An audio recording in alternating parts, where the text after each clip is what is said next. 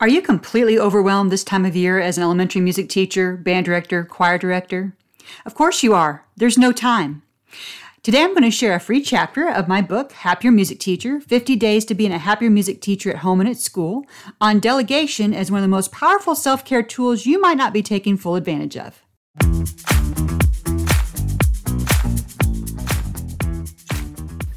Hi, and welcome to Happier Music Teacher. Are you a music teacher who has no time, no voice, and you kind of need to pee? I'm Beth Duhan. I'm a Christian, wife, mother, musician, and former stressed hot mess music teacher. I've been there.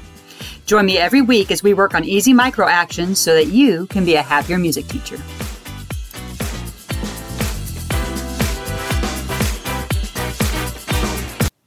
Have it all, but don't do it all. Want to hear one of my pet peeves? Band directors setting up their own chairs and stands every day. Choir directors sorting their own octavos. General music teachers organizing their own hand percussion. Orchestra directors folding their own programs. Why? Because it is a waste. And you're depriving others of being a valuable part of your program and building community. Can you tell I feel strongly, perhaps absurdly strongly, about this subject? I want you to be a servant. I think servant leadership is beautiful. I believe that a heart that is student-centered is our goal. I truly feel that I am not above any job on campus. However, if you are thinking of your program as a one-man or one-woman show, you're missing the point. You're going to be up at the school early or late, cursing under your breath as you drag chairs, sort music, organize your hand percussion, and fold your own programs. And your inner, underappreciated, and tired martyr is going to have a field day with your thoughts. Question: are these highly skilled jobs? Do you need a degree in music education to execute them properly? Let me answer my rhetorical questions. No. Can you fold your program straighter than your students? Yes. So what? Pull the ones that bother you and have them refold them. Head program folder is one title that you can relinquish. Can your students put chairs and stands accurately on the gaffer's tape that you've placed to mark the floor at the beginning of the year? I think they can. And if it is a little imperfect, couldn't you remedy it quicker than doing the whole setup from scratch? Congratulations! You now have student equipment managers that will take pride in their work and greater ownership in your program. How about sorting that hand percussion? Can your students distinguish between a güiro and a maraca with 85% accuracy? There's an I can statement for you. Then I think they passed the rigorous audition process to come sanitize and sort your instruments when you have a need. That honor choir music that needs to be returned to a neighboring school and is currently a disorganized mess? This calls for student helpers to sort the music into piles by piece. Shoot, if you're ambitious, you can have your band students put music in score order. We did it when I was a student. Agreed that you must pick the right students and communicate your expectations to them, their teachers, and their families.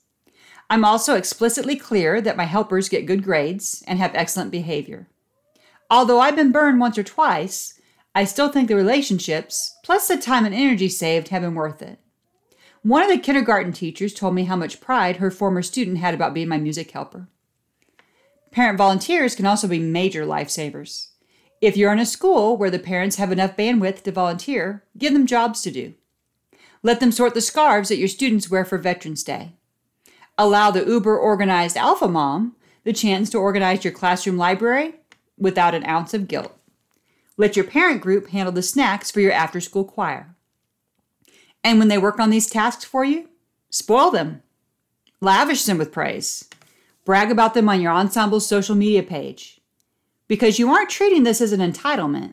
It's a blessing to you and your program.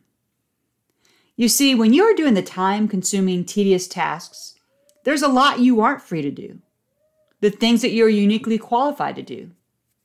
Are you the most qualified person to do score study on your contest pieces? Absolutely. Should anyone else be planning your units and lessons? No. You spend a lot of time and energy getting a piece of paper saying that you know what you're doing in that regard. Unfortunately, no one else can sharpen the saw of personal musicianship for you by doing instrument practice or listening to high-quality music. There is no shortage of tasks in your room that can keep you busy. But busy isn't the goal. Not all tasks are equally worthy of your limited time and energy. We can even have a full day of work that leaves us completely physically exhausted, with very little to show for it that will move your program forward. There is something satisfying about completing a repetitive task because there's proof that you accomplished something. Sometimes it is tempting to hang out there because the bigger wins in our field are harder to come by. Sometimes it feels easier to just knock out a job in a few minutes than go through the hassle of arranging for someone else to complete it. When you choose to stay in this cycle, you are choosing to hold your program back because of your need for control.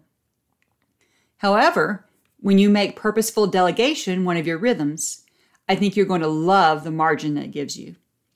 Moral of the story, you cannot and should not do it all. My action plan. What areas can you immediately think of that would be good to delegate? Are there other areas that could be a benefit to you if they had some simple training?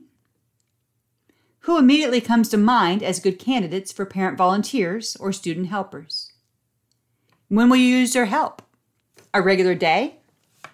Every class period? Contest season? During an ensemble rehearsal? What will your ground rules be for student help? How will you communicate this to them and their parents? What will you do to show them thanks? Treats every holiday? Handwritten notes? Other? This section is called Mindset Minute. The first part of our podcast is devoted to micro actions, those small habits and daily actions that make our lives better. Mindset Minute gets into what you're actually thinking as a music teacher and how it might affect you for good or for bad. Today we're going to address microwaves and slow cookers. This is a concept I got from Dave Ramsey and I just love. When you think about a microwave meal, it's fine. It gets the job done. It's quick. It's easy. But it's not the same as a slow cooker meal when you come home to the house smelling good, something that's been simmering all day like a good roast or a stew. When we're making changes, microwave changes are great, and they're gratifying, and they're quick, and we like them. But they may not be as long-lasting as a slow cooker change. A slow cooker change is something that you're doing every day as part of your life. It's a habit. On its own, in just one day, it's not going to be a game changer. It's not going to be anything flashy. It's going to be drinking that extra glass of water, going to bed 5 or 10 minutes earlier, flossing. But over time, all those habits compound, and before long, when you look up, you have turned into someone with healthy habits.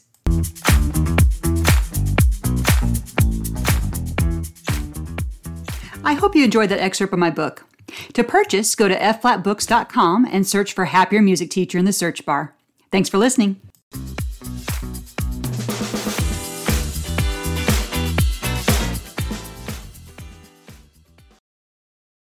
Thank you for listening to the Happier Music Teacher. Don't forget to leave a review and subscribe and tell a friend.